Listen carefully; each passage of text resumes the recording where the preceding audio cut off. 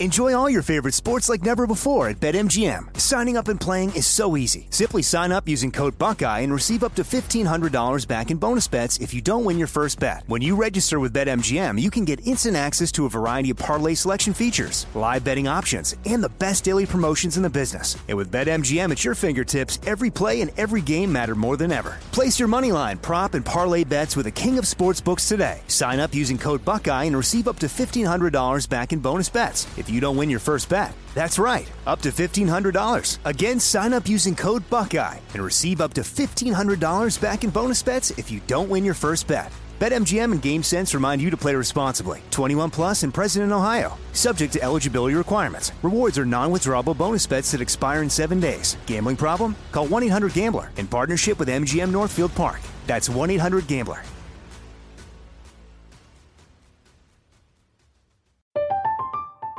I'm Katya Adler, host of The Global Story. Over the last 25 years, I've covered conflicts in the Middle East, political and economic crises in Europe, drug cartels in Mexico. Now I'm covering the stories behind the news all over the world in conversation with those who break it. Join me Monday to Friday to find out what's happening, why, and what it all means. Follow The Global Story from the BBC wherever you listen to podcasts. You know you've got a comeback in you. When you take the next step, you're going to make it count. For your career, for your family, for your life. You can earn a degree you're proud of with Purdue Global. Purdue Global is backed by Purdue University, one of the nation's most respected and innovative public universities. This is your chance. This is your opportunity. This is your comeback. Purdue Global, Purdue's online university for working adults. Start your comeback today at purdueglobal.edu.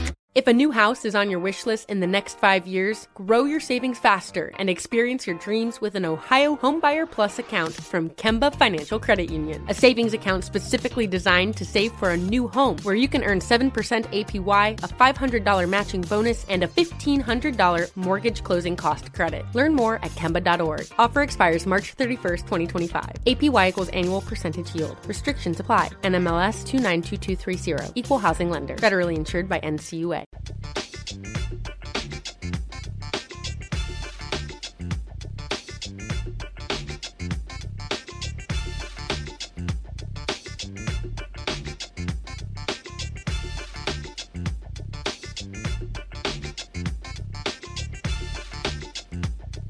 Today's Monday, December 9th, 2019. Coming up on Roland Martin Unfiltered, impeachment. The House Judiciary Committee, they're back for their second impeachment hearing today. Lots of drama today, as one can expect.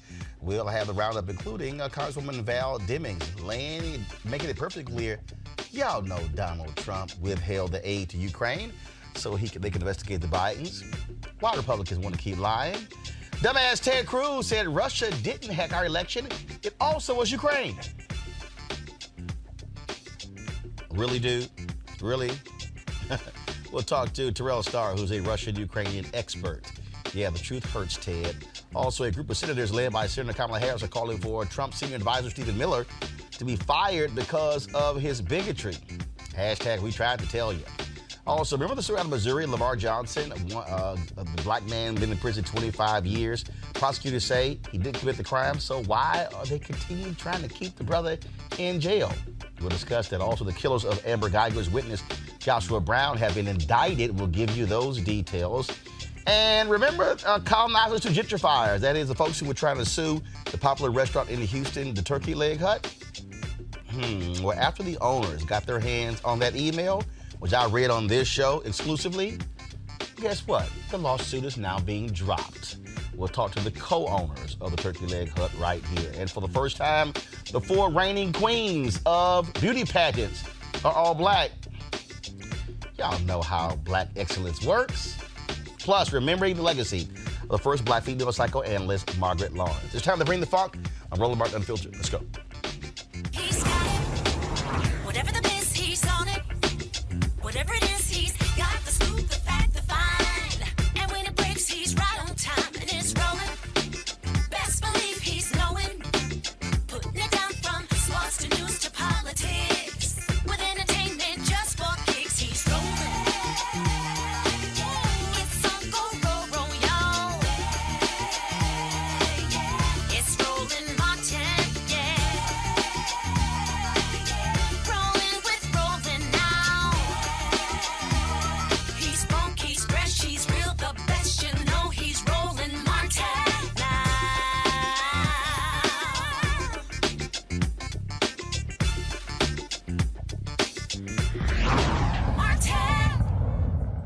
according to an Innocence Project report, blacks are 7 times more likely than whites to be wrongfully convicted of murder and 3 times more likely than white people to be wrongfully convicted of sexual assault.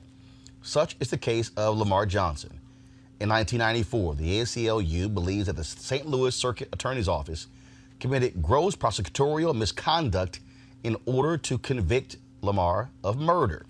They knowingly presented perjured testimony, fabricated facts to negate Johnson's strongly corroborated alibi, and buried the fact that a prime witness against him was a paid jailhouse informant.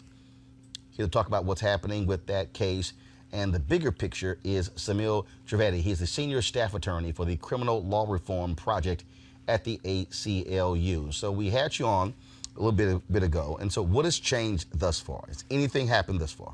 So Lamar Johnson, joined by the Circuit Attorney of St. Louis, and I can't press how significant this is, joined by Kim Gardner, the woman who should be prosecuting him, has decided that his overwhelming innocence is so clear that he ought to be given a new trial. So they filed this new trial motion in the district court. It is now up at the appeals court. Having lost in the district court, the district court said, I don't care about this new evidence of innocence. I don't care that he's been proclaiming his innocence for 25 years. It's just too late. So they're letting a technicality get in the way. So we are going to St. Louis on Wednesday, December 11th, for the appellate hearing, where we're going to tell the appellate court, first of all, this technicality should not stand, that we have greater issues of justice at play here, and the trial court has all the authority it needs to overturn this decision and give Lamar Johnson a new trial. Now, is this state or federal court? State court. Typically, appellate courts on states love to really give a lot more leeway to the DAs.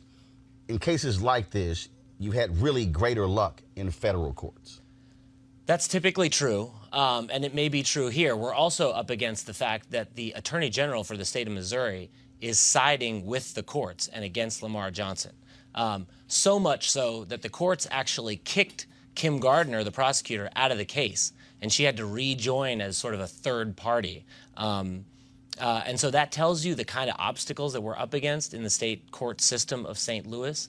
The deck is fully stacked against Lamar Johnson, but we still think we have the right argument, and justice is on our side. But again, as we discussed last time, it is stunning to have a prosecutor review the evidence and say, this man should not be in prison. And these folks are saying, too late, forget that. I mean, they would rather have an innocent man. They would rather spend money, thousands upon thousands of dollars, to incarcerate an innocent person than to do what is right to say, free an innocent person. That's right. For hundreds of years in this country, we've allowed prosecutors to use their quote-unquote discretion to throw young black men like Lamar Johnson in jail.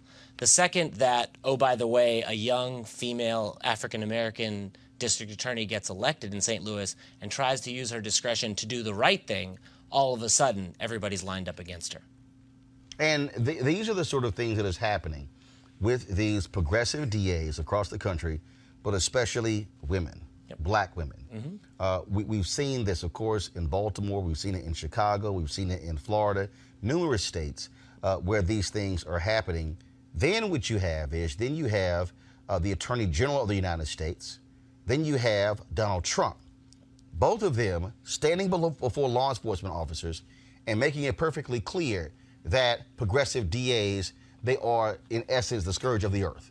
And I want to point out the double standard. Just today, Bill Barr, with his hand-picked investigation into the origins of the Russia investigation, said, I can't believe that they brought this investigation on the thinnest of evidence, right? So when it's his guy, an old white man, getting persecuted, he wants to uphold high standards and a high standard of proof, right?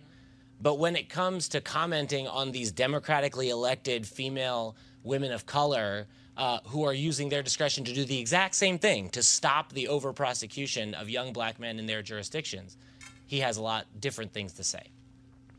And so, hearing is on Wednesday. Yep. How long do you expect it to take before the appellate court rules? these things take time.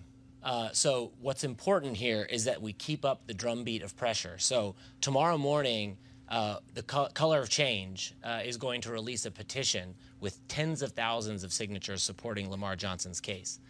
Also, at the appellate court level, the Innocence Project, the ACLU, hundreds of law professors in the field of legal ethics, 9 post-conviction scholars, and dozens of former prosecutors and current prosecutors themselves have signed on to briefs supporting this petition.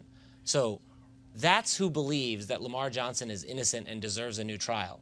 And on the other hand, all we have is the state of Missouri in the way. Who is going to be arguing the case on Wednesday? So it should be Lamar Johnson's counsel at the Midwest Innocence Project, as well as his individual attorney, Lindsey Runnels. And as I said, Kim Gardner's office has come in as a third party, so they will argue it. And on the other hand, it's the Attorney General of Missouri. Again, this is why we also make clear elections matter. And so we certainly appreciate it. Samuel, thank you so very much. Thank you. I want to bring in my panel right now, Avis Jones-DeWeaver, leadership strategist, of course, Cleo Monago, behavioral analyst, as well as Johanna. Glad to have you back. You've been gone a while. Thank you. Yes, LeBlanc, she's been traveling all across the world, so, get all the frequent flyer miles in. Avis, to this point with this case here, this is why I keep telling people elections matter. Absolutely. Yesterday, I was flying back from St. Louis.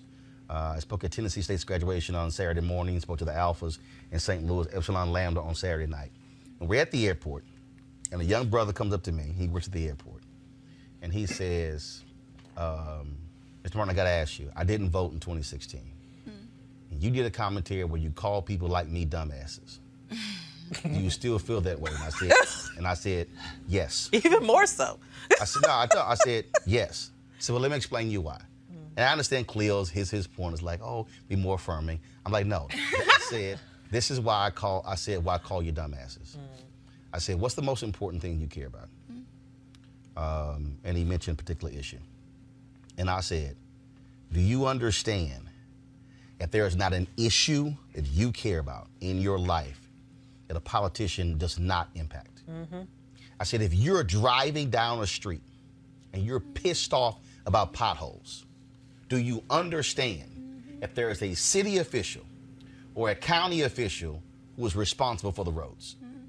I said, if you want a stoplight or school crossing guard, I said, political people have an impact. In this case here, Yes. the state attorney general, Yep. if you had a state attorney general who cared about justice, then that's who you could vote for. They elected a progressive DA there in St. Louis. And the folks there have been fighting this sister, trying to steal her authority. Yep. In fact, Wesley Bell, now she's the county DA, right? She's the city DA. So she's the DA, Wesley Bell's the county DA. So you got 2 African Americans who are district attorneys, who are the DAs there in St. Louis. And they have been fighting them like dogs. Absolutely. And so when you talk about who you elect as the governor, same thing. But it's not just a Democrat thing. It's not a Republican thing, Democrat as well. You've got Republican governor in Maryland, Larry Hogan, who has ordered the Democratic DA to take cases away from Marilyn Mosby, claiming she somehow can't prosecute him with no evidence whatsoever. Right. And so the reason I am critical of these idiots out here who will tell you not to vote is because they're full of shit. Lamar Johnson, let me go ahead and let me be real clear. And some of y'all listen to these dumbasses. Some of y'all watch their YouTube channels and you follow them on social media and you hear these people saying, oh, you should not vote. Lamar Johnson has sat in prison for 25 years.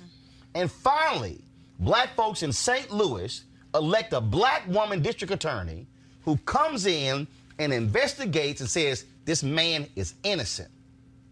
And yet it is the attorney general who's stopping that man from coming out and is fighting the district attorney. Avis, that's why I don't give a damn how you feel about any candidate. The reality is this: somebody's going to win. And there's more than likely, if there's a progressive district attorney or a progressive attorney general, is more likely to stand to say Lamar Johnson should get out and that black man should not be sitting in prison, and that's why voting matters. Absolutely. I mean, it could not be more stark. The situation that we have right now in St. Louis is absolutely egregious. And you're exactly right. It's not just St. Louis. We are seeing cases across the country where progressive prosecutors are trying to do the right thing, are trying to push for justice for all of us and not just the few, right? And the minute that they do, they are hitting these brick walls by people at the state level, oftentimes the attorney general or the governor, that's trying to usurp their power. So this is why it's so important that we vote, and that we vote everywhere, up and down the ballot, all right? Such that when we take control, we can use our power in a way that we can actually shift the power dynamics in this nation. The reason why they're trying to usurp this power is because that's what they understand that it is, okay? This is one of the first time in our history where we've had so many progressive prosecutors who are actually looking for justice and not just throwing people in jail. Right. And they're trying to usurp that. They want that power to remain in the hands of the same people who've had it for centuries, and they're trying to push back. And if we can stop them, we need to, and the way that we stop them is through our vote. And Cleo, on that point, that people don't understand, and I've been saying this, that, and I tweeted to a bunch of journalists today, we can't expect these other news shows to do it. We have to connect the dots. And so I wasn't just chastising Homeboy. I asked, what do you care about? Mm-hmm. Because I needed him to understand that there are things that you walking around caring about, but you need to understand that politics plays a role in it. And so, and then he said, well, but if I vote, I've done my part. I said, no. That's the end of one process and the beginning of another. Mm-hmm. Then you got to say, one, if my person wins, do what you said you were going to do. I said, but if the person you voted for doesn't win, you still a constituent. Mm-hmm. And you can still make demands of the person. So what should be happening in Missouri, that attorney general should be inundated with phone calls and emails and folks targeting his office and protesting as well, saying, how dare you? He should not give a speech anywhere in that state where he is not met by protesters saying, how dare you keep this black man in prison? Well, people who deny the importance of voting could be called DAs. In this case, it means dumb, the word you always use. People who are apprehensive to vote, I don't think it's a good idea to call them that, but you did something that I think is strategically important. You asked them what they cared about. Right. But I do it all the time. I tell people, I say, pick one thing. Because there's something you care about. Right. But to act as if, man, nothing is ever going to change. Right. No. Right. But strategically, I'm getting back to your strategy, which is different than just calling people dumbasses for not voting. You ask them, what do they care about? Right. I do both. And that I know you do both, but I'm talking about what happened on the air. Mostly it's like, you dumbass. But anyway, the point is that people don't feel cared about.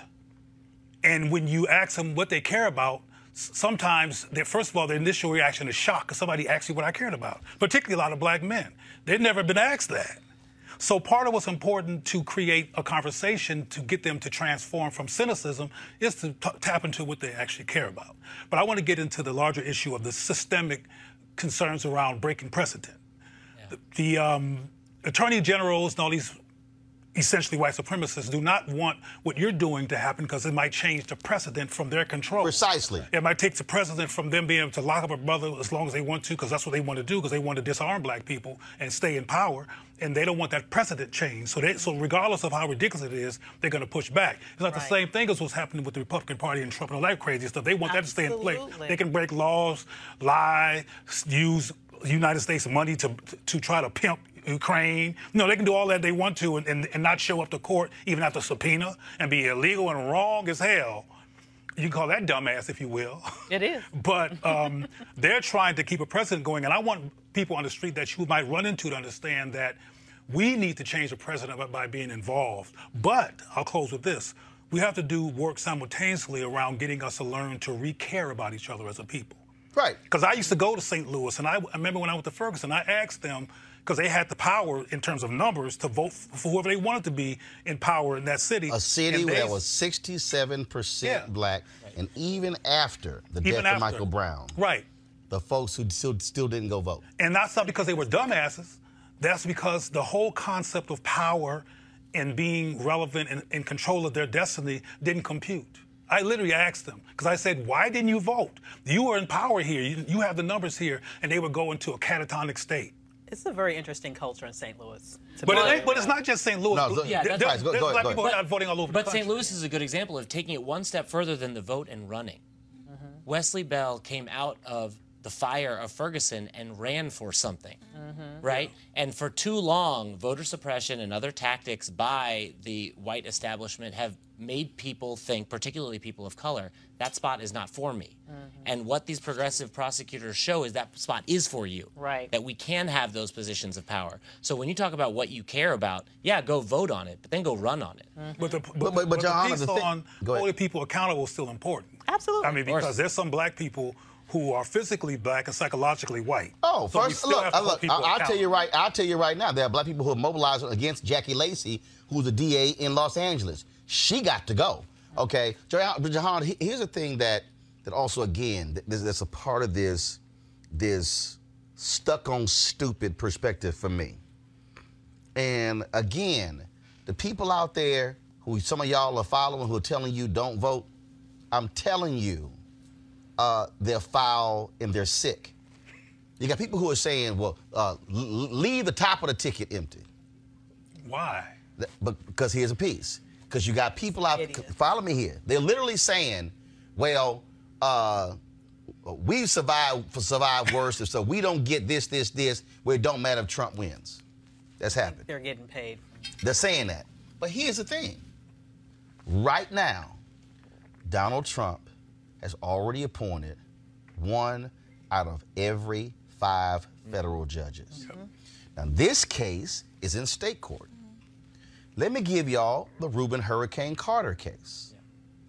That case, by the Lord, they took a shot in the dark and went to the federal level. Based upon the technical aspect of the law, that federal judge should not have heard that case. That federal judge should have thrown out the Reuben Hurricane Carter case.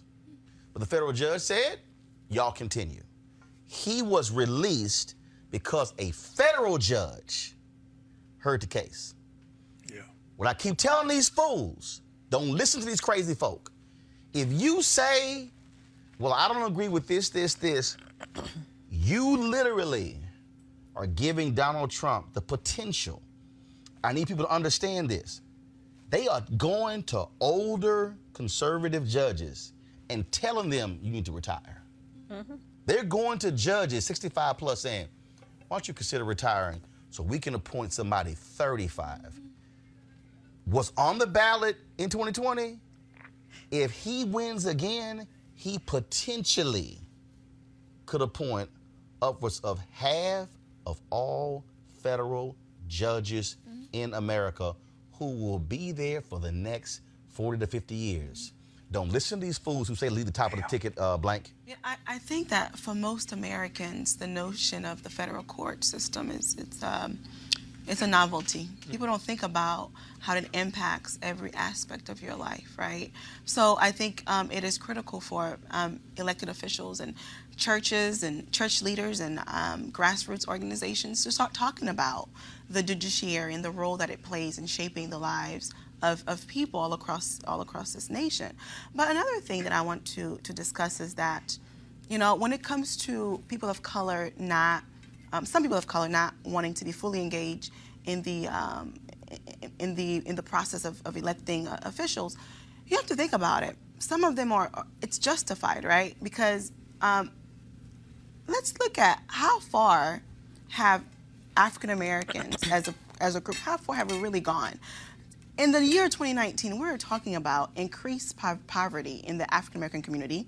We're talking about incarceration. We're talking about environmental issues. We're talking about high HIV and AIDS rate in our communities. Some of the issues that we were talking about during the civil rights era still exist. So to some people, it's kind of like, does my vote really matter? Is voting just an emotional thing for me, or does it really impact my day-to-day life? Anybody who thinks that it's the same today as it is then needs to think about they need to think about what would life be like if you didn't have those changes. Yeah. See, but for some people, they haven't seen like significant changes in their day-to-day life. But when somebody says... We have to understand where they're coming from. Oh, no. I understand where they're coming from. I think a lot of times we don't even want to hear that narrative. But in reality, but here's my problem with that narrative. Questioning the system every day. But here's my problem with that narrative.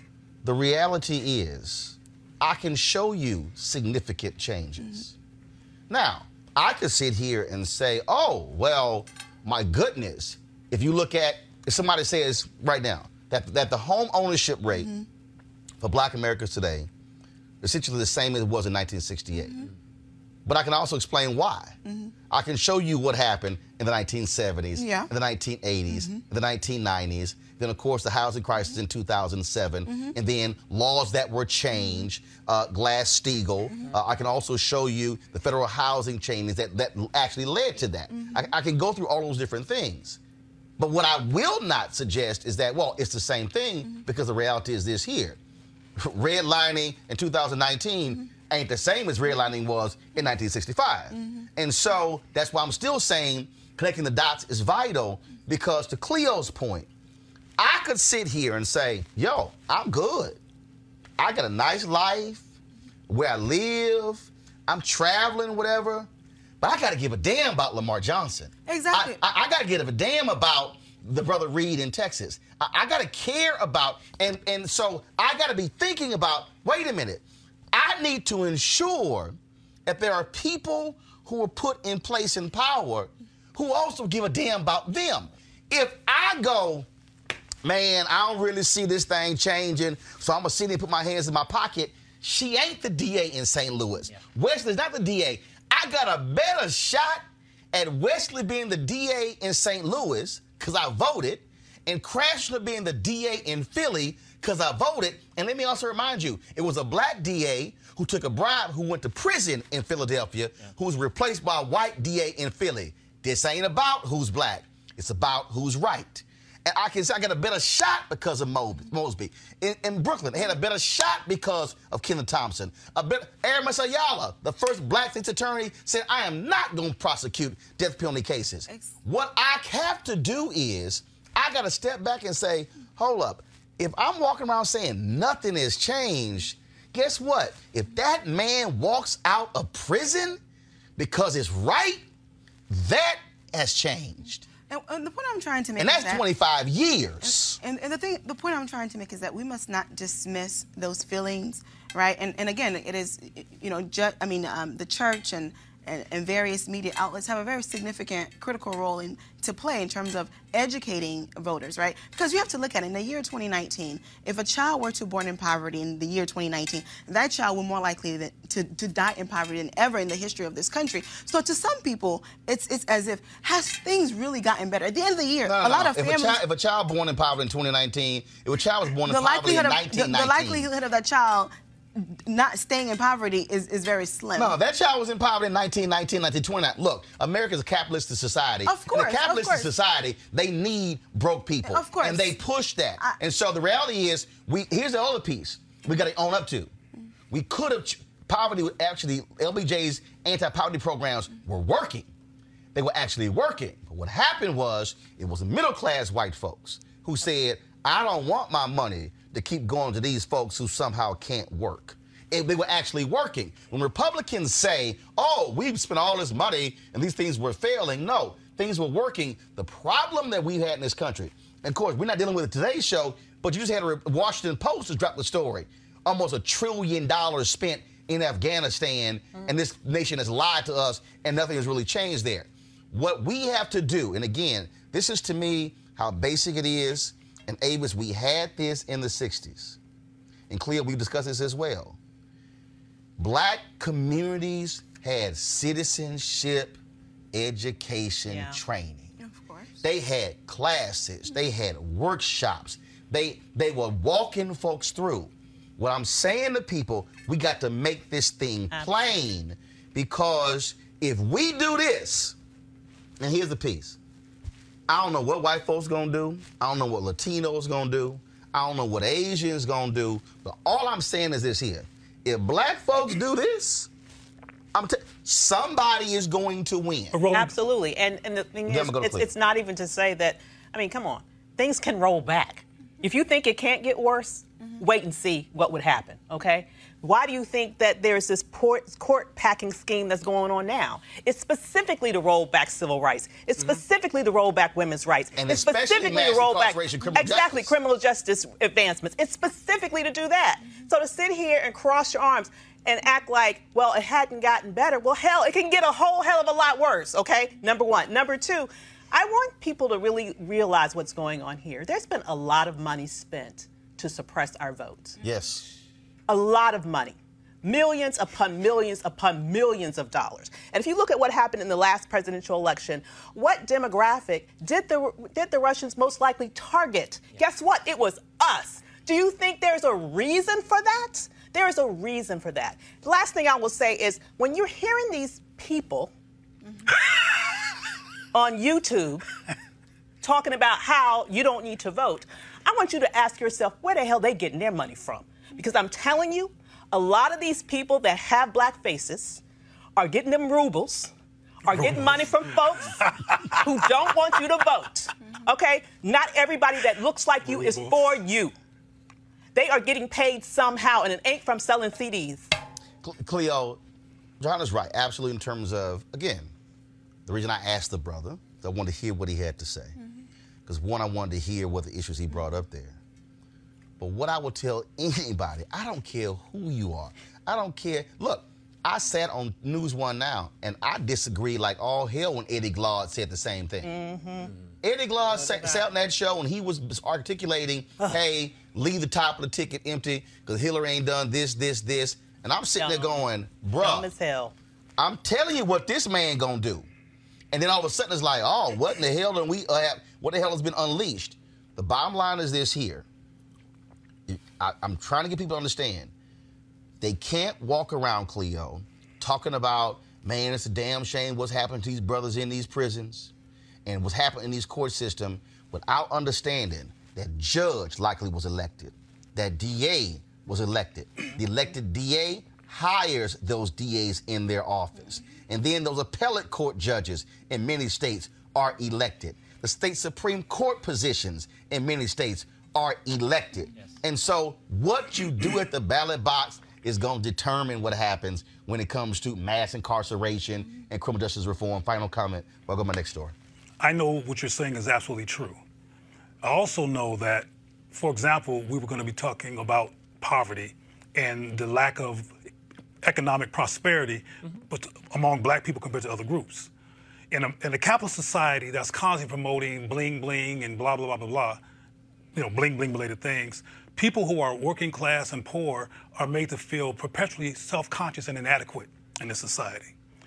When you have a sense of yourself being inadequate and you watch people like yourself being beat up by the cops or murdered for going on 100 years or so, it looks to them, regardless of these technical realities that you just mentioned, Roland, and that you mentioned, it looks to them like things haven't changed because Tamir died, Sandra Bland died, Michael Brown died, Oscar, we can go on and on with all those people that keep dying, and it appears that nothing has changed based on what trauma does. See, that's why I think it's important how we approach things, because trauma can disorient you, and these people who you're referring to who tell people not to vote are speaking to emotions.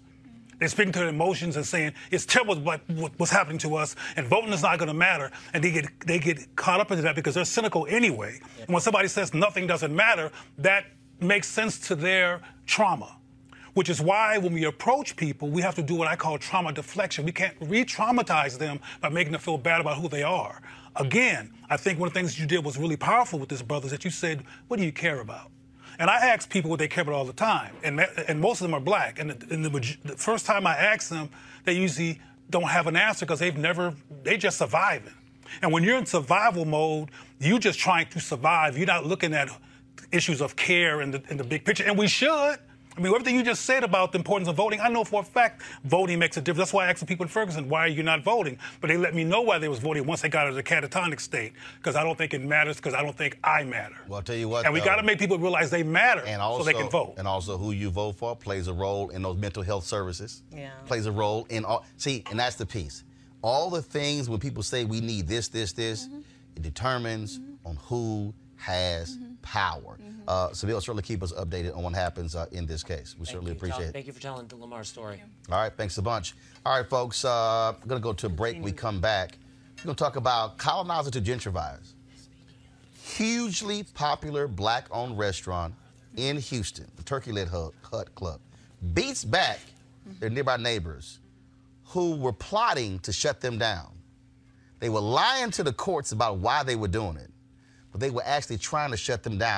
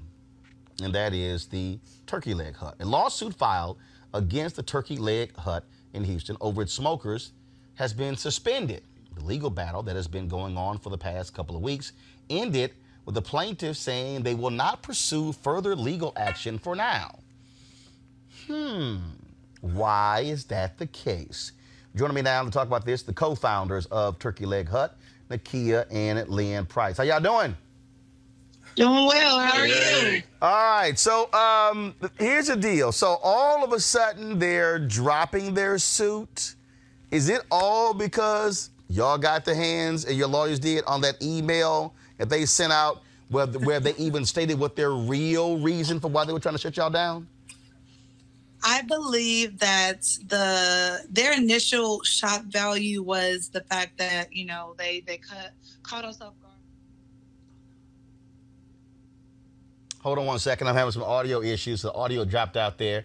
All right, guys, let me know if we have the audio back. Okay, keep talking.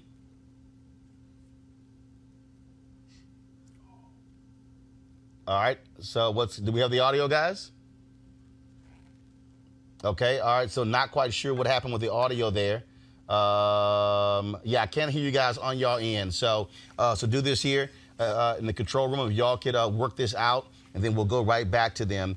And so, folks, so let me unpack this here, okay? The Turkey Leg Hut opened in Houston about 3 years ago along a road called Alameda Road in Houston's 3rd Ward. Now, this is, of course, a historic black neighborhood where Texas Southern University is, my high school, Jack Case High School. It is one of the most historic black neighborhoods in the city of Houston.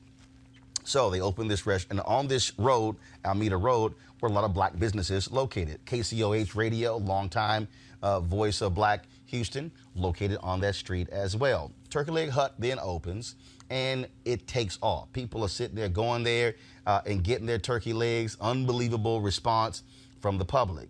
Well, then in that particular area, gentrifiers moved in. It's near the Texas Medical Center. It's near downtown. And so what then happens is they start complaining about the owners of the Turkey Leg Hut. They complain about the traffic. They complain about the noise. They were complaining, saying the smoke from their smokers. Thousands of people. You go to the Turkey Leg Hut, folks, I'm talking about the line is sometimes folks waiting 1-2 hours to get in. Hugely popular, okay? So then, of course, they open up a place called Daiquiri Hut. Oh, they didn't like that. They complained about people parking, and so the owners bought literally several parking lots nearby to accommodate the traffic. Still not good enough. And so you have a residential neighborhood that's literally right next to the restaurant. Now, Houston has no zoning laws. That means in Houston, hell, you could build a restaurant and you can have a big house right next to it. That's what you actually have there in the city of Houston. So these folks moved in and then began to complain, trying to shut this restaurant down. Now, I think we got the owners back. So, want to check with your audio? You got me? We can hear you. There can you you go. hear us? Okay, cool. All right. So you were making a point again. They were coming at y'all, throwing all these different reasons out. But this email, they wrote in the email that the intent was to get y'all off, quote, our corner. Wow. That's correct. But that could not be the stated goal. Right. And they said in the email, we can't say that, but that's the goal. Correct. What was the response from the community? Because obviously, this restaurant is hugely popular. In terms of what was that response as well, what they were trying to do to y'all? Because they initially got an injunction where you couldn't use your smokers from, 8 p.m. to 6 a.m.? That's correct, yes. So the initial, temporary restraining order was we couldn't use the smokers from 8 p.m. until 6 a.m. Thereafter, we filed, when we received that email is when we filed an emergency hearing for the restraining order to be lifted. And during that time, they raised the bond. So the bond went from $500 to $24,000.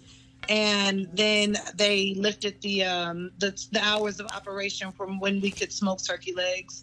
And they only did it from Monday, Tuesday, and Wednesday for those hours of 8 p.m. to 6 a.m. And then what happened is that they did not come up with the $24,000 bond. And so because they didn't come up with the $24,000 bond, the restraining order was null and void.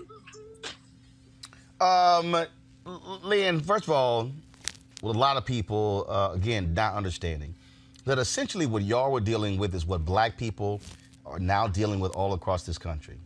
On a daily. We've seen this in Oakland. We've seen this in Harlem. We've seen this in Chicago, in all these areas where black people have lived for decades. Customs, things doing. All of a sudden, white folks move in. I mean, you had, here in D.C., y'all turn the go-go music down. Then you had some white folks who moved in next to Howard University and literally said they should turn this into a park so we can walk our dogs. Yeah. I mean, so this, what y'all experience is what black business owners are experiencing nationwide. Almost normality now. It's crazy. It is. It's first of all, I think it's beyond crazy, and you've had to spend thousands of dollars on lawyers to fight this as well. Beyond thousands, and it's crazy, man. And so what is next? Do y'all expect them to retool and possibly come after you again? I think at this point in time, I think they're a little embarrassed about that email coming out and us knowing their ultimate goal. I think at some point in time, it's always been something since we've been here. So they couldn't get us with the noise, they couldn't get us with the parking, and so you came up with the smoke. So my question is that if and when you come back, what will it be what will it be for this time or next time? And of course, as a part of that, y'all have taken action to address some of the issues. Of course, y'all have bought a number of parking lots in this area as well. And so, seven? Yeah. 7. And so, anything y'all plan on doing moving forward to still address some of these issues when it comes to smoke or whatever? So, what are your plans? So the plan is the plan has always been to enclose the pits.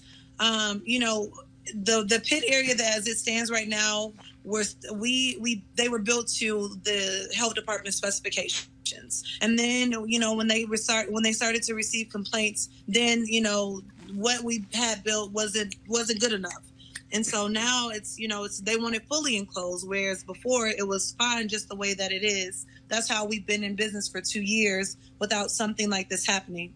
And so the plan going forward is to do like we said we were going to do, which is enclose the pits, fully enclose the pits, have the exhaust fans put in, and that's really it. I mean, the smoke has to go someplace, so it's still going to go up, but it's just going to have a different, I guess, exhaust fans of how you redirect the smoke. From a community standpoint, have y'all been pleased with how black folks have rallied around y'all? And look, and a lot of your white customers too. Yeah, look, I got, they got a muzzle on my mouth, so I can't say too much, so can't say what I really want to say. I told them my exact words verbatim, how you start off your show. They don't want it like Washington or Alameda. Did you hear me? I heard you. Translate. They don't want it like Washington or Alameda, and I'm going to leave it at that. So, we're gonna let the attorneys take care of it, because that's my standpoint. Y'all want 50,000 people on Alameda with their hands in the air. So, they don't want that. But the community has been awesome. They've been awesome. The support that we receive has been it's been unreal. It's crazy to know that we have that many people who stand behind us and what we're trying to do, and at every turn. We have 14,000 reposts in one day on We Support Turkey Leg. Had 14,000 reposts, and that's not even all the ones I saw. Those are the ones we just saw on our page. But like I tell everybody, it's not like it's different strokes of wood that you can use for barbecue pits. And if you really a barbecue pit master, or you really cook in your backyard, certain woods give off certain smoke. We use the best of the best mesquite. Mesquite is a heat wood. It's nothing that has large, abundance of smoke out there. Pecan does a different flavor, but we use mesquite, the same wood that the average person uses in their pit on the daily. So, this is just crazy to think that you would say it's toxic, on any level, And obviously, I'm showing some video right now when I was, of course, at your place in September. That's why I look. It's way too much food. That's why I couldn't get any. I purposely did not get any when I came by for Thanksgiving. I gotta spread that stuff out over the course. Yeah, he's like, fix you something. No, I'm good. I'm going home. I'm going home and get a salad. I'm going home. Not gonna do it. I'm trying, Cleo. I'm trying to tell you. Okay, all right, Cleo. Go to Houston. It's very real, Cleo. I'm trying to tell you, Cleo. I've been to Houston. Okay, no, Cleo, you been to Houston, but you ain't been to Turkey Leg Hut. No, I haven't. I'm trying to tell you, Cleo. But I'm going. Okay, Cleo, all right. Cleo, what rock you been under? You ain't been to Turkey Leg Hut. Rocked us on the East Coast. Right. They know about it. Trust me, they know about it down there. Absolutely. And so, look, it has been Again, it's been a battle. I really do believe that, again, I make this point, that the reason we really cover this story as well, because we've been covering this. This thing happened in Oakland, where a black church, they had choir rehearsal. Inside the church, white guy calls the cops and said they making too much noise. Wow. And wanted choir rehearsal shut down because he felt they were making too much noise. Roland, what y'all don't know is that you hear about the smoke, but you don't even understand how this has been ongoing. Like the harassment that we've received from everything has been crazy. I think, we had the police called on us about a dog barking. No, not even that. The distributor that brings our wood at 12 o'clock at night, somebody called him out because he was unloading the wood in the back on a pallet, and they said it was making too much noise. Wood. Yeah. It's crazy. We haven't even, we haven't divulged everything that we've been through because I feel like, at the end of the day, God has our back. But it's been a roller coaster, to say the least. Yeah, they don't know I'm ready to ride it. I like roller coasters. I love it. This is legit. Put me in the front row. Let's ride. Well, we certainly are glad to see how this ended up, but I'm quite sure they'll be back. And so, Nakia and Lynn, good luck and continue with the success with Turkey Leg Hut. Thank you so much. I appreciate it. Thanks a bunch. Go to my panel here. Again, this is what they have had to deal with. Again, is exactly what black people are confronting all across this country. Here in D.C., Shiloh Baptist Church, they are trying to get them to move, saying, look, the parking on Sundays is just too much. I mean, white folks are moving into traditionally black neighborhoods in Harlem, where they have been beating on the drums for decades. Oh, no, there's too much noise. Y'all can be playing drums on Sundays. Roland, I secured some property in Baltimore that's right next door to a well-known white-run restaurant. That's what I would say. And while we were doing renovations, somebody called the police to stop us from what we were doing and to check to see if we had permits. Luckily, we had permits, but I asked the cops who called. What we found out was that the people next door wanted to buy our building to expand, and they were mad at me. I'm just breathing in and out, buying property. I'm not trying to mess with nobody, but they took it personally that I bought the property. So I went in their restaurant one time just to check it out, and they said I couldn't come in. I was not allowed in the restaurant. What? So I know what they talk about. I know how white folks can be when they want to control an environment, and black people won't let them do it. When it comes to racism, there's always an element of jealousy that we often don't talk about. You look at Tulsa, Oklahoma, where you had that thriving community. It was ultimately burned down, where there were banks, prosperous schools, hospitals, and you name it. It was a prosperous community. A bus system. Exactly, which was ultimately burned down over a frivolous allegation. And what it boils down to ultimately was jealousy. But see, jealousy is a neutral word. It ain't just jealousy. It's black people defying the myth of their superiority in their face. Yeah. And they're emotionally invested in the myth of their superiority. And that's why Trump is president, because Obama and Michelle defied the myth of their superiority. And they said, we got to fix this and bring a fool in here to change that trajectory. And it's not just as innocent as the term jealousy. There's other stuff in here. It's a lot more nuanced. You don't murder and kill people just because you're jealous. There is an element of jealousy when it comes to racism and white supremacy. But the thing here is, of course, I know there are other nuances. The thing here is, Avis, and of course I got my hands on the email. They literally said, we want them off our corn. Well, colonizers be colonizing. Okay, that's really. Is that what they be? They be colonizing. Okay, colonizers be colonizing. That's what happened there. It's this sense of, it's ours. We don't belong. It's this. I'm here, so now everything is mine. It's this Columbus syndrome, right? That once they're there, they've discovered it, and it's now theirs. And they can now tell other people what to do and what not to do. It is, I would be interesting to see what sort of mental illness is that, right? Because I see that as some sort of mass illusion, like you've mentioned, this issue of this false sense of superiority, but there's also this huge sense of entitlement that seems to be embedded in a culture that thinks that just because they can come to a space 50 years, 100 years, how many years late, that all of a sudden everyone and everything has to bend to their will. Once again, colonizers decolonizing. They've been doing it for centuries, and they're doing it now. You know, in the case of Turkey Leg restaurant, you know, what was meant to harm them actually has, in a sense, helped their business. Because I knew nothing about Turkey Leg until this story came out. So, and now I want to go. I want to go up and water the whole time. I want to visit them. But what's happening is when it comes to gentrification is, as we all have said, you know, you have folks going into communities that have established traditions and cultures and norms, and they want to change it overnight. And it doesn't work that way. And I also understand, like, if you purchase a piece of property anywhere, you want to protect that investment. I get it. You want the cost of your property to rise, not to decrease. But you cannot think that you can enter a community that has norms and cultural practices to just change it overnight. I think that is problematic. So not them. Yeah. But that is what we have seen. Yeah. These people have the mentality of a serial killer.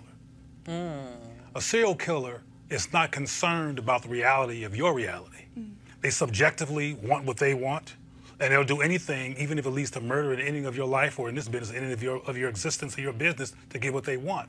And often, I'm being redundant to make a point, serial killers are driven by a psychopathological inferiority complex. And these people, in my opinion, have an inferiority complex. Black people bring an energy, a majesty, an artistry, a cultural stamp, and something that nobody else brings. And I think it raises anxiety around inferiority complexes in these people. So they overdo everything, including gentrification and scorched earth, because they have to compensate for just being white and mediocre around the magnificence of a lot of black people. They can't handle it. You know, I would be curious to see, as these communities are becoming more and more gentrified, if there is training in place for buyers to understand the norms and the cultural practices of these respective communities.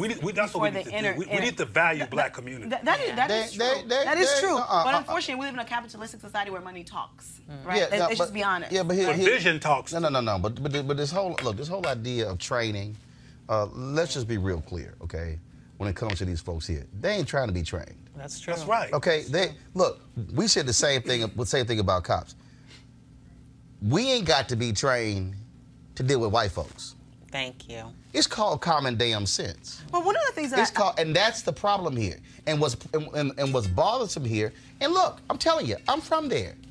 When I say hugely popular, thousands of people coming through each week. Yet in Austin, where they have that popular barbecue restaurant, you don't see folks saying, let's shut them down. See, and so the problem is not, it's hugely popular. It's black. And it's black folks who are coming through there. And it's black folks who are sitting here. I can take you to Montrose, which is a largely gay area in Houston. They got bars, clubs. They got parking issues. They got folks drinking. I can go to the Heights. I can go to all kinds of different places here. But this is different because also this is historic third ward that they now want to call like, when I say understand how they're doing it, University of Houston, just understand University of Houston's in third ward, okay? Like literally, if this is TSU, University of Houston is 2 blocks that way. My high school is right across the street. Do you know what they call that place? University Place.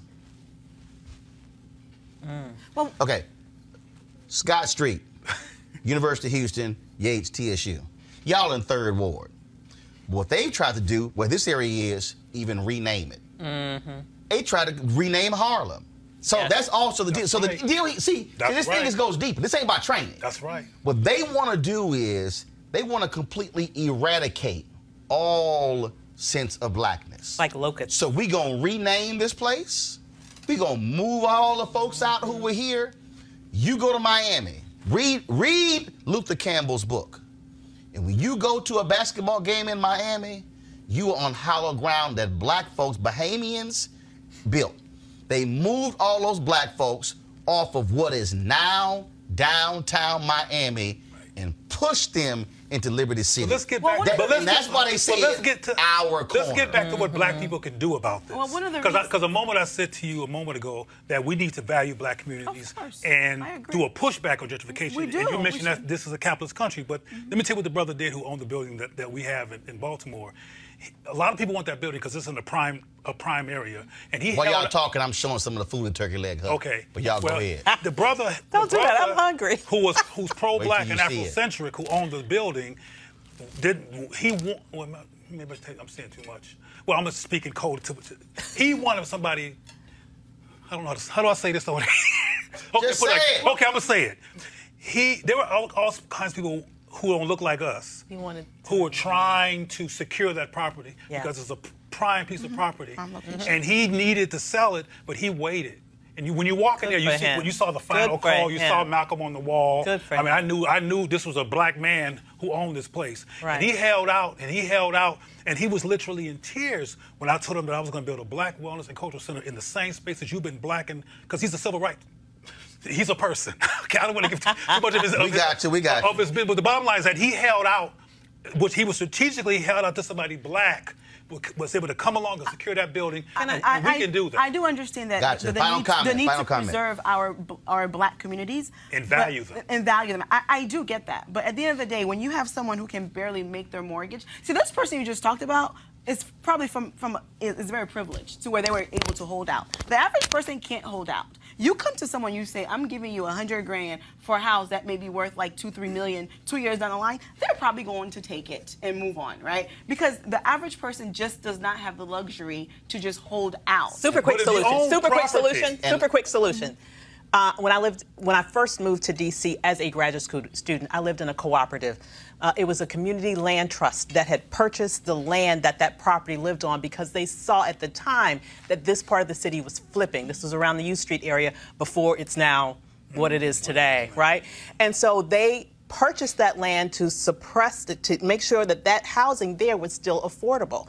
I bought into that cooperative as a graduate student. To this day, completely black-filled building in an otherwise white community. So what I'm saying is that we need to think of creative ways that we can hold on to property and maintain some level of blackness in our community. And here's the piece. The reason they were able to afford to fight the lawsuit, because black folks supported them. Yes. That's why. All right, folks, going to a break. We come back. What the hell wrong with Senator Ted Cruz and these Republicans? Lord have mercy. Like, no evidence Ukraine was involved. But they just want to convince us Ukraine was involved. We're going to talk to Terrell Starr with The Root. Yes. See, this is why we also, unlike them other shows out there, we run around talking about how they cover black stuff. Y'all, Terrell Starr is a black Russian-Ukrainian expert. That's why we do real news. Next, a Roland Martin Unfiltered.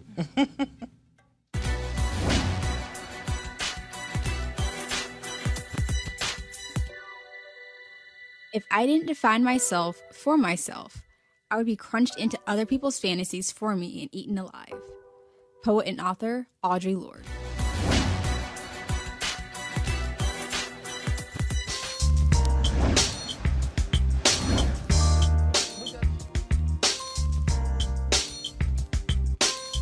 All right, folks, hashtag HBCU Giving Day School, Tennessee State University, of course. Yes, I'm rocking their hoodie. I was a commencement speaker on Saturday. Had a great time. Thank you very much, Dr. Glenda Glover. And so more than 600 students graduated, and so we had an absolute fabulous time. If you go to my Instagram page, you'll see some of the photos we took, of course, with some of the graduates. Only alphas get selfies. Sorry, okay. But because this Kappa wanted a photo, he got mad because he didn't want a selfie. I'm like, dude, I'm trying to move the line, because, like, literally, like, everybody want selfies. No, I don't want no selfie. I'm like, well, we ain't taking a photo. I'm like, I don't understand guys who, and I'm going to go ahead and say it, you got dudes out there who think it's gay or feminine to take a selfie. I've dealt with this in other cities. Guys like, man, I'm trying to tell y'all, man, I ain't taking no selfie. I'm like, bruh, do you know a selfie and a photo is the same damn thing? I take a selfie in 3 seconds. I am not trying to stand here and wait for y'all to get y'all camera right. It ain't mashing right. I was like, whatever. I ain't doing all that. That's why I take selfies. I take selfies with men and women. Snap, move the hell on so we can go. So Tennessee, y'all want y'all to support Tennessee State University, please. Pull the graphic up, please. Please, you want to give to them. They're doing a great job down there. Support them at www.tnstate.edu. I'm trying to tell y'all, that's a real thing with these dudes when it comes to selfies. It's a trip. I'm ahead of another topic because I'm telling you, they really piss me off with that. I don't know what the hell that's all about. No, they dumbasses. You should have said it, Cleo. All right, y'all. Yesterday on Meet the Press, talk about one idiot, Senator Ted Cruz. Y'all, do y'all understand how Donald Trump just made up stuff about this man and his wife and his daddy, and this fool still support him? Man, roll tape. Do you believe Ukraine meddled in the American election in 2016? I do, and I think there's considerable evidence. You do? You do? Yes, and Chuck, let me say. This is, Senator, this sort of strikes me as odd because you went through a primary campaign with this president. He launched a birtherism campaign against you. He went after your faith. He threatened to, quote, spill the beans about your wife about something. He pushed a National Enquirer story, which we now know he had a real relationship Chuck, with the editors you're of the National dragging Enquirer. up all that garbage. Senator, that's very kind of you. Let me ask you this. Is it not possible that this president is capable of creating a false narrative about somebody in order to help him politically? Except that's not what happened. The president released the transcript of the phone call. You can read what was said on the phone call. Yeah, and the Bidens. Let me point out again. And you yourself thought the Biden part was troubling. Chuck, let me point out a game that the media is playing. You know, a question that you've asked a number of people is you've said to senators sort of aghast, do you believe that Ukraine and not Russia interfered in the election? Now that in a court of law would be struck as a misleading question. Of course Russia interfered in our election. Nobody looking at the evidence disputes that. The president of the United States does. Look, on the evidence, Russia clearly interfered in our election. But here's the game the media is playing. Because Russia interfered, the media pretends nobody else did. Ukraine blatantly interfered in our election. The sitting ambassador from Ukraine wrote an op-ed blasting Donald Trump during the election season. Do you know why he did that? That is unusual. What did Donald Trump as a candidate say about Ukraine and Crimea during the election that might have inspired the ambassador? So you're saying they had disagreements with Donald Trump and they wanted Hillary Clinton to get elected. Okay, so they wrote an op-ed. I'll tell you, a Ukrainian parliamentarian. That is the difference. What you're saying is you're saying a pickpocket, which essentially is a Hill op-ed, compared to Bernie Madoff and Vladimir Putin. All right, y'all. Joining us right now is Terrell Starr, of course, a Russian-Ukrainian expert with TheRoot.com. Yes, a black Russian-Ukrainian expert. Terrell, how you doing? It's all good. Thank you for having me. All right, man. First of all, for the black folks who don't know, how many times have you traveled to Russia and Ukraine to make you an expert? Just, somebody watching like, how in the hell he's sitting there an expert? Well, I have a master's degree from University of Illinois, where I was in Russian East European Studies. First black person to get a master's degree. Then I have a master's degree in journalism that focused on Eastern European affairs and back and forth to the region. I primarily go to Ukraine. I go an average of 4 times per year, and I will be in Kiev next Monday, as a matter of fact. Well, again, y'all, I'm talking about when I say he's there, trust me, he's there. Always hanging out there, and so the Ukrainians love him. So let's talk about this whole deal, man. you know, first of all, ain't many bros in Ukraine. Mm-hmm. True. Yeah. Nigerians, though, plenty of Nigerians. Yeah. Okay. Really? All right. Well, at least you got some company. So. You got some company when you there. So absolutely, I have the blackest parties in my apartment. I'm downtown. You can come visit me if you want to. Now the Nigerians love when you come back, huh? So let's go ahead. Let's talk about it. First of all, man, look. Intelligence community. All of these people have said, y'all, you're falling for the Putin okie doke. Are you even embarrassed to see these idiotic Republicans advancing this whole deal that Ukraine was involved in this election? How hilarious is it to watch folks like Ted Cruz and Senator John Kennedy make fools of themselves? You know, I was trying to think about how I was going to respond to this because there's so many angles of what's wrong and what's screwed up about this. But the irony of Ted Cruz, making this false allegation about Ukrainian interference is that there was one point where Eastern European countries, former communist bloc countries, i.e., former Czechoslovakia, which is composed of, Serbia and Albania, and then you have the former Soviet blocs like Georgia and Ukraine and, a number of other nations that were part of that 15-unit bloc. They could rely on Republicans to be the party that was tough on Russia. That is what they were known for. The zenith of that really occurred during the Ronald Reagan presidency when he stared down Gorbachev and when he made that famous speech of "tear down this wall." So he was through Reagan, the Republicans were the epitome of the party that would be the protectorate of these states once they broke free of communists and Soviet bloc leadership. Now, going back to Ted Cruz, he's specifically talking about a column by former Ambassador Vitaly, thinking about his name is Vitaly Chali. And the reason why he wrote that column was because Trump said that, I would recognize Crimea, which Russia annexed, as part of Russia, not Ukraine. He also said that he would consider dropping the sanctions, which prompted, rightfully so, the ambassador to America, the Ukrainian ambassador to America saying, excuse me, are you literally telling us that you are going to sit by, our number one ally, to say that it's okay that Putin literally illegally annexed our country and you're going to drop the sanctions that Obama dropped, which forced the Russian economy to contract by more than 2+%. So that's what he's talking about. So ultimately, the Republicans and Ted Cruz are gathering their evidence and their so-called witnesses via Rudy Giuliani from the same place that Trump gets his presidential appointees, from the bottom of the barrel, from the bottom of the garbage disposal, because that's how useful the evidence is. Because when you go to Ukraine, I have people talk to me about Trump once we go off record, and I obviously wouldn't say who these people are, but they look at me and they say, Terrell, what's going on over there? Or they'll say, Terrell, did you look at what your president said next? And to be quite honest with you, they catch me off guard. I say, I don't know. And then it's something else that he said. So basically in the Ukrainian Rada, he is perceived as a joke. And so are the people that Rudy Giuliani are using as his witnesses in this sham documentary that he's creating when he goes over there. Well, it's absolutely nuts. Not only that, again, Ukraine expected the United States to be friends, but they now know what's going on here. I mean, they know that Donald Trump will sell them out.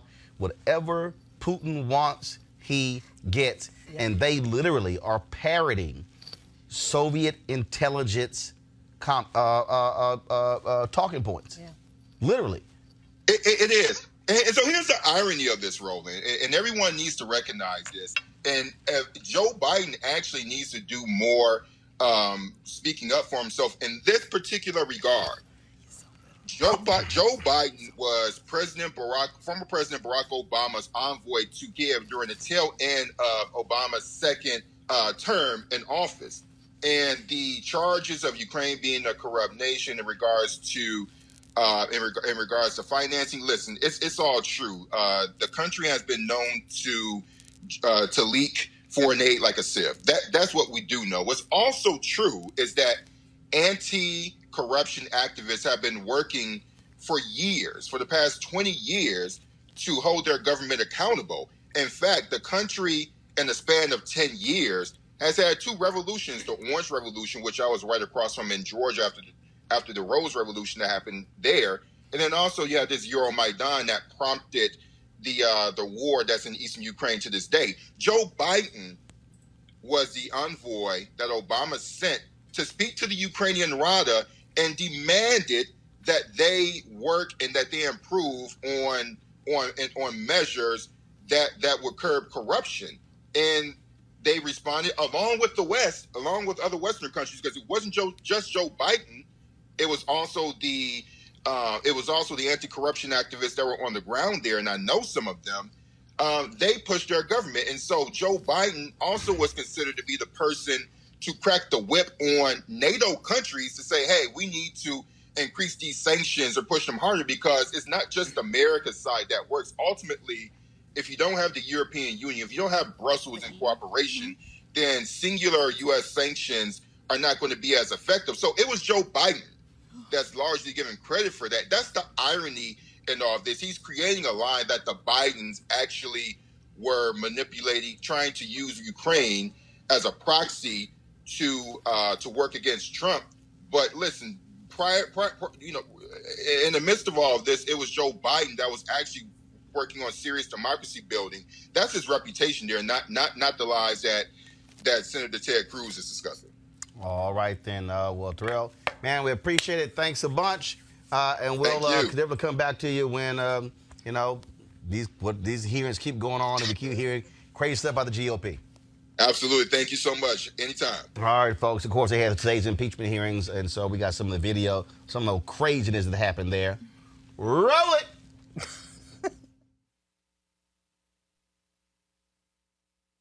So, Mr. Goldman, let's get to the facts again. During the phone conversation on July 25th with President Zelensky, President Trump was narrowly focusing on his own political survival, using his public office for private and political gain. The truth matters. Then we heard counsel for the Republicans say the president's concerned about foreign aid because you could kiss it goodbye, assuming that's referring to anti-corruption.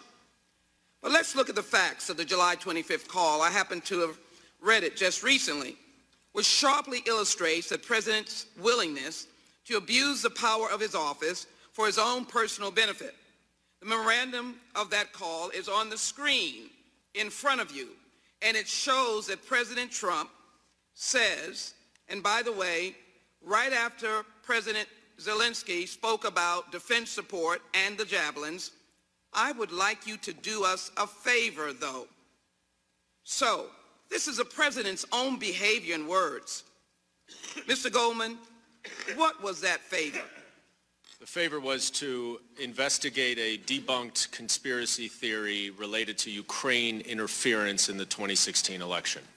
And Mr. Goldman, the investigative committees received evidence from multiple witnesses who testified that President Trump was provided specific talking points in preparation for the July 25th call, geared toward protecting the American people's national security. Is that correct? The talking points certainly were part of the official U.S. policy, and they included anti-corruption efforts and national security efforts, yes. And those talking points were provided to help the president effectively communicate official U.S. policy interests during calls with foreign leaders. Is that right?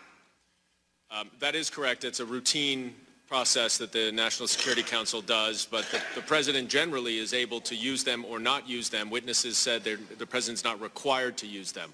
What was so startling here is that he not only veered off from them, but that he went to his own personal interests. Thank you, Mr. Chairman. I'd like to get us back to the undisputed facts of the president's abuse of power. Mr. Goldman, as a prosecutor in the Southern District of New York, when you prosecuted drug conspiracy cases, was it standard practice for drug kingpins to try to beat the case by distancing themselves from the conspiracy and blaming their accomplices for the crime? All the time. Conspiracies have different layers, and the top layers make the bottom layers do the work so that they're further removed from the actual conduct. Okay. I'd like to ask some questions about the president's role in what Ambassador Bolton referred to as a drug deal. Did the testimony and evidence compiled by the Intelligence Committee establish the fact that, with respect to Ukraine, Rudy Giuliani was at all times working on behalf of President Trump? Yes, Mr. Giuliani said that. President Trump said that to a number of other individuals. And then those individuals, Ambassador Sondland, Ambassador Volker, also said that. Thank you. And on May 9th, 2019, Rudy Giuliani on behalf of his client, President Trump, spoke with a New York Times reporter about his planned trip to Ukraine, and on that trip, he planned to meet with President Zelensky, he said, and urge him to pursue investigations relating to the Bidens and to the debunked theory that Ukraine and not Russia interfered in the 2016 election. Isn't that correct? That's right. And Mr. Giuliani told the reporter that his trip was not about official U.S. foreign policy and that the information he sought would be very, very helpful to his client, meaning it would be helpful to President Trump. Is that correct? Yes, and if it's not official foreign policy, it would be helpful to President Trump's personal interests. That's correct. And there is no doubt, Mr. Goldman, that investigations of the Bidens and the 2016 election meddling were, in fact, not about U.S. policy, but were about benefiting Trump's reelection, correct? Yes, and even the Ukrainians realize that. Let's focus on the aid to Ukraine. Mr. Goldman, Congress allocated on a bipartisan basis $391 million in military aid to the Ukraine. Is that correct? Yes, and it was signed by President Trump into law. Does the record establish that the military aid to Ukraine is in the national security interests of the United States? Absolutely. The investigation concluded that President Trump compromised U.S. national security by withholding vital military assistance and diplomatic support. Is that true? Yes. President Trump and his defenders claim that he withheld military aid out of alleged concern with corruption in Ukraine. Let's explore this phony justification. Donald Trump first spoke to the president of Ukraine on an April 21st call, correct? That's right. President Trump never used the word corruption on that April 21st call, true? That is true, and the readout from the White House after the call did say that President Trump talked about corruption. That readout was inaccurate. In a May 23rd letter, Trump's Department of Defense concluded that Ukraine met the anti-corruption benchmarks required to receive military aid from the United States, true? Yes, and if I could just take a second to talk about that, because that's very important, and this goes back to what Mr. Collins was talking about with Vice President Biden. There is absolutely conditionality on aid routinely in all sorts of different ways, but it's done through official policy. And these anti-corruption benchmarks that you're referencing here was a condition of Ukraine getting the aid. But in May, the Department of Defense, in conjunction with the other interagencies, certified that Ukraine was making the necessary progress on anti-corruption efforts to merit the aid. And yet the aid was not released, correct? The aid was subsequently held. It was supposed to be released. DOD announced the release, and then President Trump held the aid without explanation. Mr. Goldman, based on the evidence and testimony that you have reviewed, is there any reason to believe that the president cared about corruption in Ukraine? No, the evidence really supports the fact that President Trump views corruption in Ukraine to be synonymous with the two investigations that he wants. But what the president did care about was a political favor from the Ukrainian government, and that is why he withheld the military aid. True? That he told Ambassador Sondland himself that that is the only thing that he cares about. All right, y'all. Anybody else just find the Republicans pitiful? First, they open up 3 seconds in. They start interrupting Nadler, trying to throw monkey wrench into it. I mean, all kind of stuff. I mean, and it's pretty sad to sit here and watch and try to say, well, no, you didn't investigate this. It's beyond. They will literally, when Trump said, I could kill somebody on Fifth Avenue and my supporters not care, they proven it. Absolutely. They're proving it. I'm when all this is done and when his ass is thrown out next year, none of them will be able to have any credibility or any criticism. Lindsey Graham, all of them, for the next president. Not now, white, conservative, evangelical. Better come at me and open their mouth with morality and character and values after what None of them. I'm going to sit back. This was going to happen. They're going to say something. I'm just going to have some baby powder on my hands.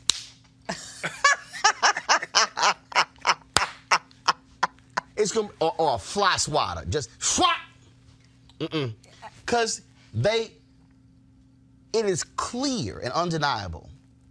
And they are like, no, the sky is absolutely purple. You know, in spite of mounting evidence that shows there is grounds for impeachment, we have to look at ultimately what are we trying to accomplish, or what the Democrats are trying to accomplish, right? The Democrats essentially are trying to impeach the president, which I think will happen in the House. But ultimately, based on our Constitution, the Senate has to do its part. And under the leadership of Mitch McConnell, I just don't see that happening. Okay, but I just don't see a conviction. But hold on. One, I don't see that. But that has nothing to do with the other. Right. So, for instance. But you need a conviction, though. In the Senate No. That is incorrect. Let's be clear here. He's not being removed. Yeah. There are two chambers. Because the ultimate goal is to get him removed. No. The ultimate goal is to hold him accountable. Let's be okay. Here's the problem, and there've been some Democrats who, Nancy Pelosi, that was her initial logic. Yep. Here's the problem with that.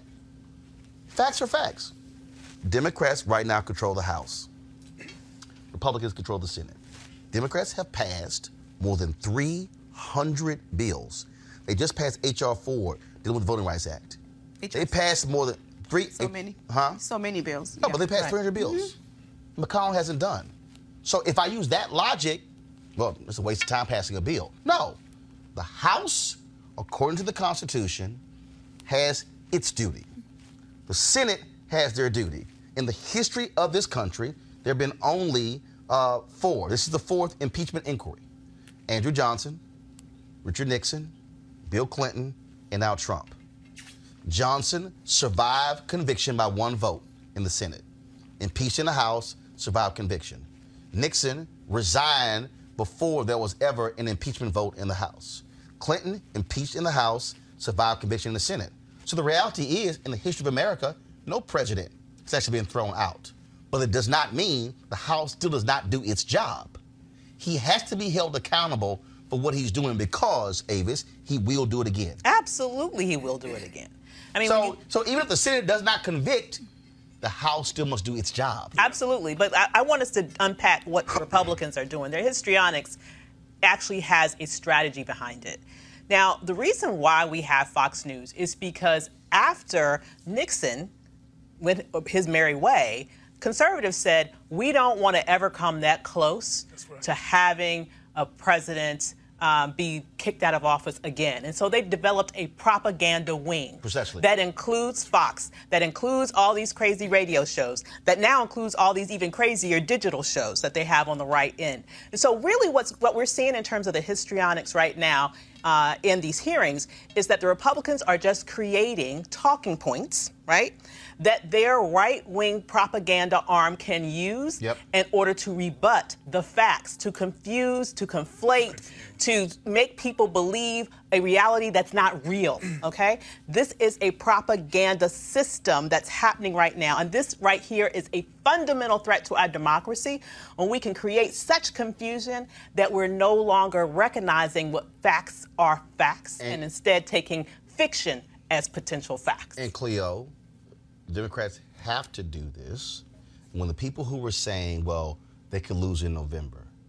That doesn't matter. Here's why. Because if you don't do it, there is without a doubt, this man has Giuliani in Ukraine right now. Absolutely. He doesn't give a damn. He need to be in jail. He doesn't care. And so you also have to do it for the next president who tries to do it. Because and this is where Democrats, unlike Republicans, are saying you must be responsible to your position and the country and not your party and not some fool. Absolutely. It's very important that the Democrats continue and that they hold him responsible and accountable and get an impeachment. And you're right, you can't, just because he's impeached doesn't mean he's going to be thrown out. But it's important, and I just wanted to reiterate what kind of the spirit of what's your name again? Avis. What Avis said. is that I have a lot of money, and plus I'm an old man. But anyway, it's important to understand that these histrionics are indeed histrionics, and they're indeed trying to lay out a perspective that's going to confuse everything. Mm-hmm. But it's also important to understand that it can work. Yes, absolutely. You know, that white supremacy is so invested in its own self and its own power that it'll do anything it can, no holds barred, scorched earth, to continue to stay in power, even if it means lying with a huge bullhorn and have people actually buy into it who agree with the idea of white power, whether it's wrong or right. Exactly. We have to understand that lying does not matter as long as the lies are effective and powerful so people can stay in a white supremacy survival trance. Because that's what they're doing. Johanna, there have been people who I've had work for me who I didn't want to fire. But I had to. Because had I not fired them, what would the message have been to every other employee? Oh, well, hell. Oh, hell, he gonna tolerate, do what you want to do. Yeah. This is what Democrats have no choice. Well, I understand, but I think a lot of folks out there are saying that this could potentially be a waste of time because ultimately the goal is to ensure that President Trump, for some, does not get reelected, right? Or does not serve another term. And I don't think under these proceedings that will stop him from serving a second term. Now, through voting, through proper voting, through and such, he may not be able to get reelected. But again, that means nothing. Processes. But that means nothing. The Constitution was set up that way. For a reason. The Constitution was set up that there is a mechanism. And that's also why that's why high crimes and misdemeanors were not defined in the Constitution. It was set up. Also, when they say, well, it's supposed to be bipartisan. No, it's not. No, it's not. No, it's not. It's not. Yep. The Constitution is set up to say, this is how you are to hold a president accountable. If someone does something that is at such a level that you do not wait for the election. Absolutely. That's why it's there. And so when you have the Trump people like, this is unconstitutional, it's actually in it. It's literally. And this was in the it. prime reason why that particular caveat was put into the Constitution, because the framers understood that you might have someone in power that's so corrupt. Yes. That is so power Emolument clause. Exactly. All of that. Exactly. That it might be a need to remove that person prior to an election. And when you think about a situation right now where the election itself is being tampered with, why are you going to wait for an election when the guy is trying to get the election tilted in his behavior? Are you concerned that if Trump is made to look like a victim based on being impeached and having the Fox and all the Republicans supporting him, that he might get the sympathy vote? Of course. That's your concern. Yeah. It's one of. Well, it's the Democrats' job to message. But here's the But piece. it's deep that you could be a crook and get caught and get the sympathy vote. But here's the piece, though. No. Here's the piece, though. He been pleading. He the victim since before he even ran. Absolutely. They They're tried not to fair. stop me. But he They won. tried- I mean, today. But he won. Today, the Inspector General released the report on the FBI's action when it came to investigating the Trump campaign, and his own Attorney General goes, I disagree with the IG.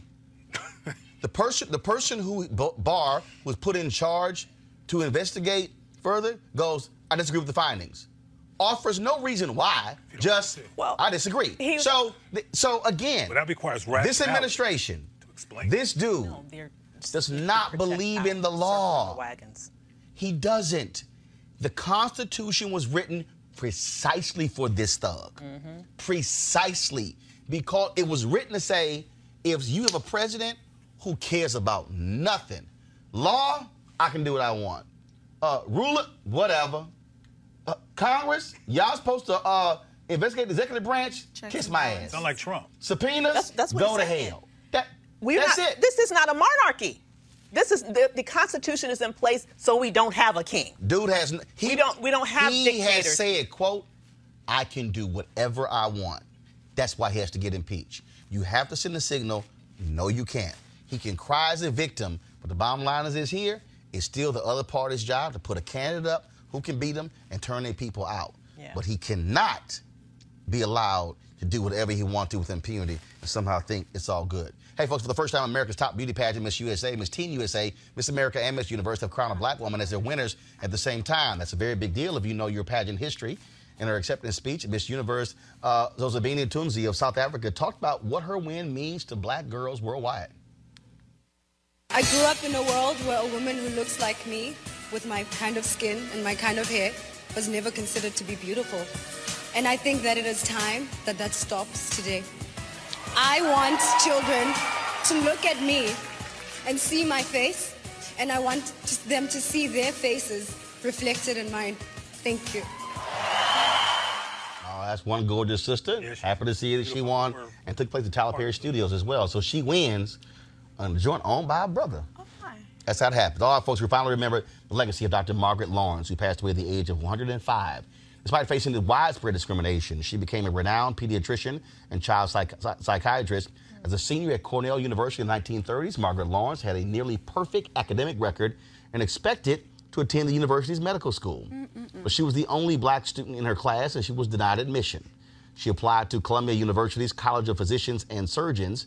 She was accepted on the condition that she would not protest if white patients refused to be seen by her. She agreed and became the only black student in her class of 104 who graduated in 1940.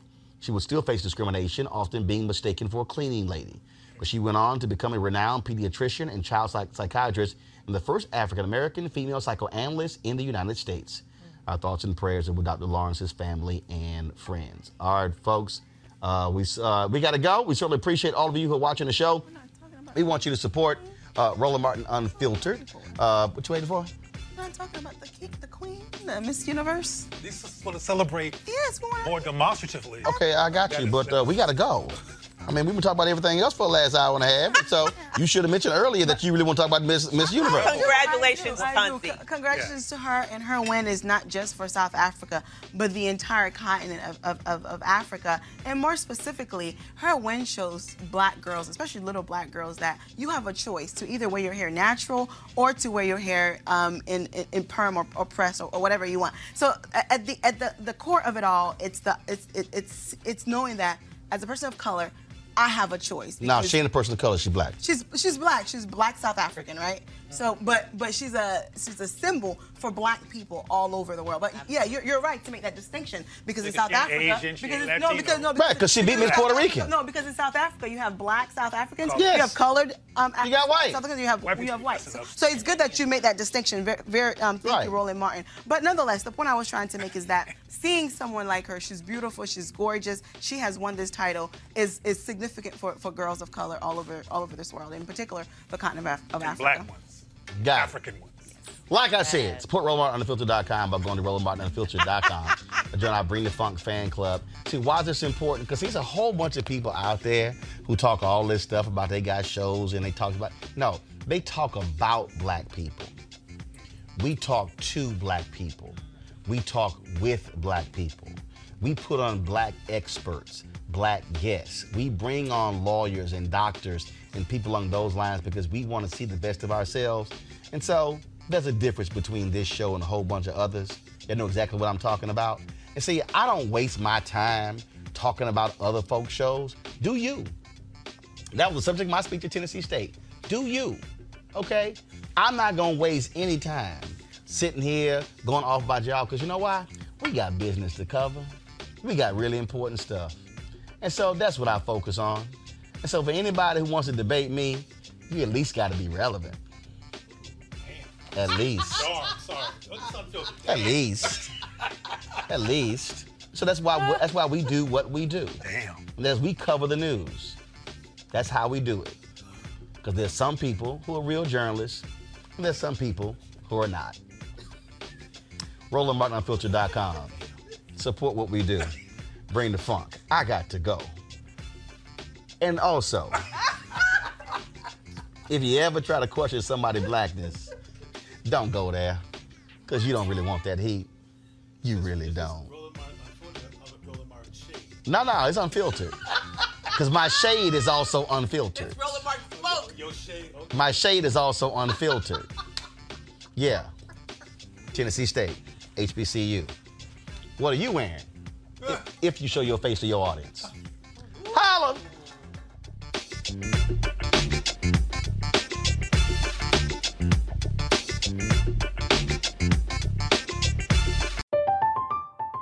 I'm Katya Adler, host of The Global Story.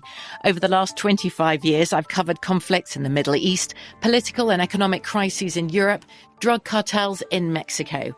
Now I'm covering the stories behind the news all over the world in conversation with those who break it. Join me Monday to Friday to find out what's happening, why, and what it all means. Follow The Global Story from the BBC wherever you listen to podcasts.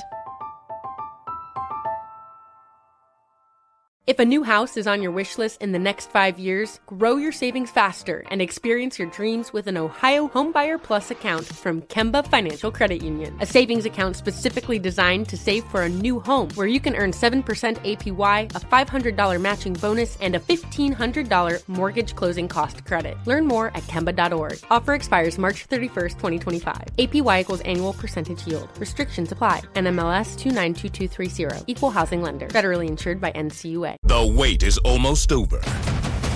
Get ready for the 2024 NFL season as the full schedule is announced. Every rivalry, every rematch, every rookie debut, every game revealed. The 2024 NFL schedule release, presented by Verizon, coming in May. Live on NFL Network, ESPN2, and streaming on NFL Plus. Terms and conditions apply to NFL Plus. Visit NFL.com/schedule release to learn more. Judy was boring. Hello. Then Judy discovered ChumbaCasino.com. It's my little escape. Now Judy's the life of the party. Oh, baby, mama's bringing home the bacon. Whoa, take it easy, Judy. The Chumba life is for everybody. So go to ChumbaCasino.com and play over 100 casino-style games. Join today and play for free for your chance to redeem some serious prizes. ChumbaCasino.com. No purchase necessary. Void where prohibited by law. 18 plus terms and conditions apply. See website for details.